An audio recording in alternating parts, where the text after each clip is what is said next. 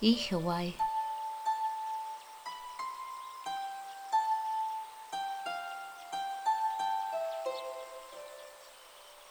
Good evening.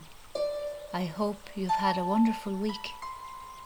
I'm your host, Stephanie, and I'll be sharing short weekly dance stories with you during the Irish winter months between Samhain and Imbolc to make those long winter nights a bit less long for you.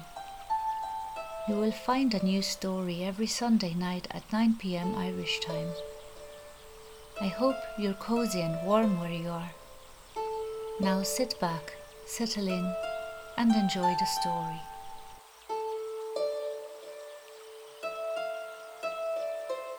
Episode 1: The Dancing Shoes.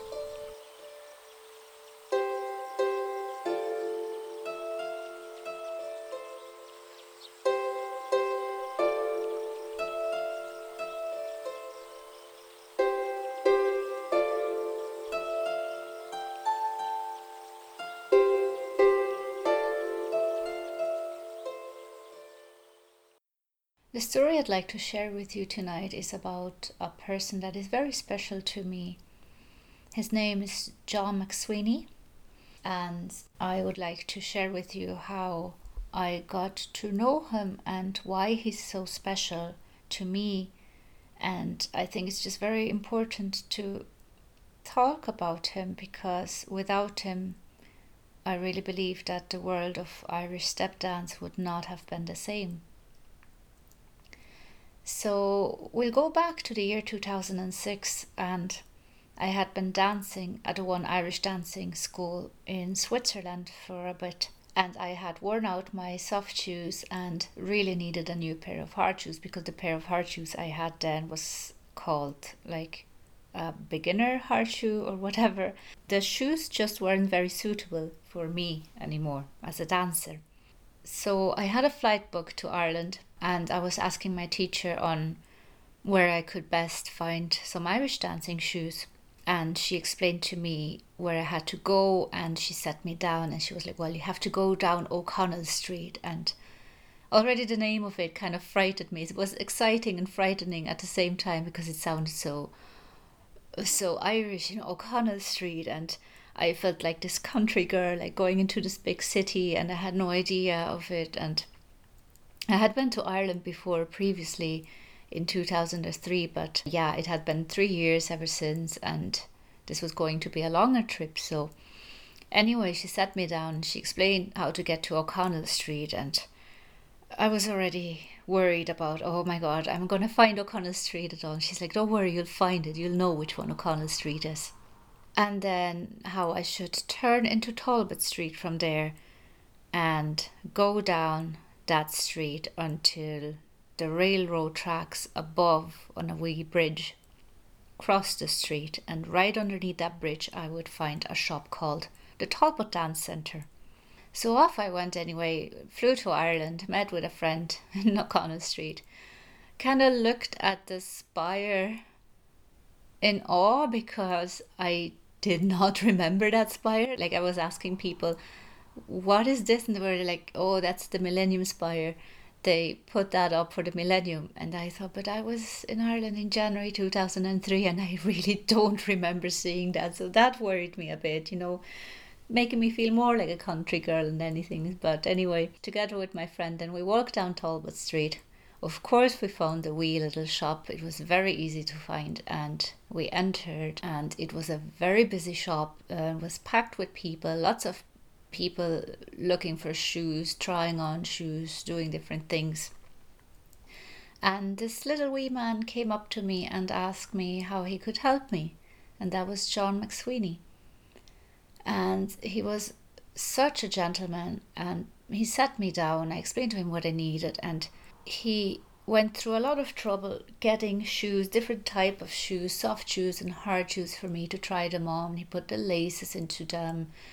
He fitted them into my shoe, really tied them, helped me tie them, and looking at them. And like, even if I would say, oh, they feel okay, he would touch them around my foot and stick his finger in between the shoe and my foot, and I say, no, that's too tight, or no, that's not tight enough. And he would come with a different type of shoe with a different size. And this went on for quite a while, especially with the hard shoes. He went through a lot of trouble making them fit to my foot, and whereas I would think, oh, they fit perfectly. He would walk around and mumble to himself, no, I'm afraid they would be too loose for you after a while. And he went through so much trouble getting the right perfect shoe for my foot that I nearly felt embarrassed, because there were many people in the shop, but he had his full attention for my shoe, like for what I needed. And looking back, it was just exceptional. He was such a caring person and such a professional person. He just knew what would be best for my foot. And to tell you the truth, I mean, I bought these shoes in 2006. They ended up being Boyneswall hard shoes. And to this day, I still wear them. I bought one or the other shoe additionally to them, but they never really fit. I was never really feeling comfortable with other types of shoes and ended up passing them on after a few weeks or so. Whereas these shoes he gave to me and he chose for me, they just fit like gloves. They're just incredible, and I hold them so close to my heart, and I love them because there is no other perfect shoe like that. And I've had to re-strap them once, and I think I even put new heels and toes at some point because they were falling off already, but the whole leather part, the whole shoe, like the base of the shoe itself, that would still be the same that John had chosen for me after all these years. And so afterwards I asked him then as well if he had a pair of buckles, because the first time I ever saw step dancing before was on the telly and the people were wearing buckles. And by the way, no, it wasn't Riverdance, and no, it wasn't Lord of the Dance. It was something much more traditional. But he found these buckles for me, and they were just perfect. They had this silver buckle and the leather underneath, and I was going to get them off him, and he just gave them to me as a present, which I felt was so kind. And still to this day, I love wearing my buckles when dancing together with my shoes. Like whenever we do a show and I can't stand out and have to remove my buckles, it's kind of like a sting to my heart, because it's like, no, it's my buckles I got from John, and especially, I don't know, it's just, I hold them so dear to my heart together with my shoes. And then the most moving part of that day then was that there was a little display in the shop as well with jewellery, and I was looking through them and I put my eyes on one silver necklace there, and that necklace had dancing soft shoes, and there were two types. There was one type with small dancing shoes, with small soft shoes, and the other one had bigger soft shoes, but I didn't really like the small ones, so I wanted to buy the bigger ones. And I said that to him, so he went to the little display and took them out and said to me, oh, but they're broken, I can't sell them to you. And I looked at them, and it was like a little manufacturer problem that there was in the silver, perhaps, because there was a little piece on the lace of the soft shoe missing. But that was so tiny and that didn't bother me. So I was like, no, it's okay. I'd like to buy them. And he said he wouldn't sell them to me. And I got a bit distressed, and I was like, no, I really would like to have them because I don't like the other type, and he was like, no, I will not sell them to you. And he kept them in his hand and was shuffling around the room and grabbed a little cloth there and started rubbing the cloth on them and stuff. And we kept chatting, and every time I asked him, could I please buy them, he would deny it. And it went on and on. He seemed to be cleaning them for what felt like ages, and afterwards I didn't realize he was cleaning them. He just made them really shiny with the silver cloth, and then he gave them to me and he's like, here, they're for you. And he just gave them to me, and he did not want me to pay for them, and he just gave them to me like that. And that was very moving. He didn't know me, and this little lovely gentleman just gave me that piece of jewelry just like that. And I've worn that piece of jewelry ever since, nearly on a daily basis. Like if I get out of the house, I don't go out without it. And it's just, I really, really hold it very close to my heart, especially because it reminds me of him, because sadly he passed away October last year. But this was the beginning of a very special friendship. I used to go back to Ireland, and every time I went back to Ireland, I made a point of going there. And of course, I needed new dancing shoes, and I got new dancing shoes and socks for everyone else at the dance school, and made a point of getting it ready. But he just always went out of the way, to get things for me or what I needed. And he would keep it stored in the shop. And then at the end of the trip, my hostel was right next to the Talbot Dance Centre. So I would just make a quick jump over and see him one more time and grab the things and then be off to the airport. And he would be so kind to me every single time. He would open up the shop for me earlier if I needed to catch the airport bus.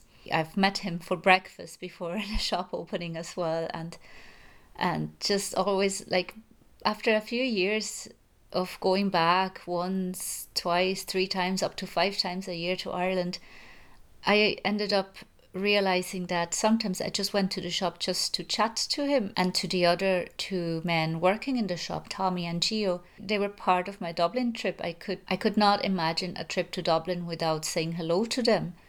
And even like when I would get there, the first thing I would do is go and check in my hostel and go straight into the shop and sit around with them and chat and hear the stories and share my stories.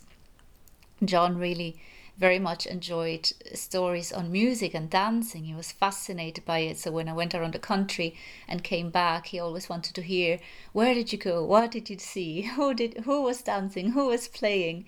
And he wanted to know all about it. And I gladly shared that with him, and had the biggest smile on his face. And it was just very, very special. And we ended up going for dinners and everything before the pandemic hit and stuff. So I would take him out to Oíche's. We'd have coffee, the fancy coffee he wanted always, which was the cappuccino. I like them fancy coffees.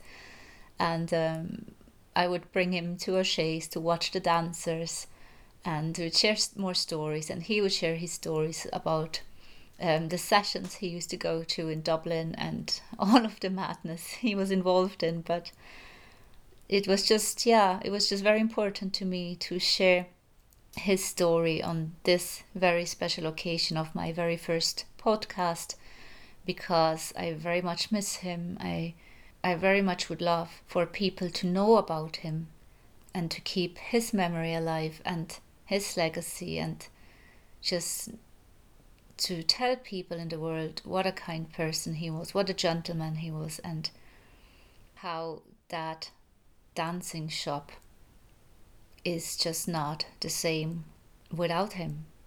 By now it closed anyway. That's a different story. There's much more about it that you can find online. But if you would like to see him and what he was like, or get a feel of the shop and the importance of the shop, you can go on to vimeo.com, and there's a documentary on it called 63 Talbot Street. It's a documentary made by Gregory Dunn, and he captures the whole feeling of that shop and of John so well. It's such a beautiful memory to have, and I'm so grateful to Gregory for that video, because it's just perfect.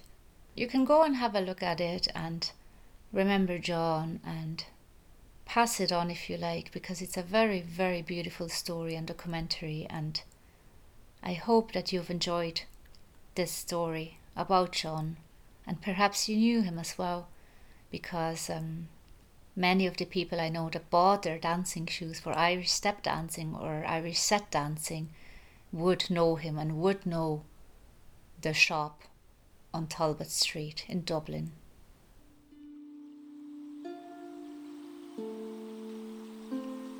You have been listening to an episode of Oíche, a storytelling podcast by Scéalta Damhsa. I hope you've enjoyed this evening's story. Feel free to pass it on to anyone you think might enjoy this or be happy about a bit of entertainment now during the winter months. If you wish to support my projects, you may send a wee donation to paypal.me/Scéalta Damhsa. I always appreciate every cent.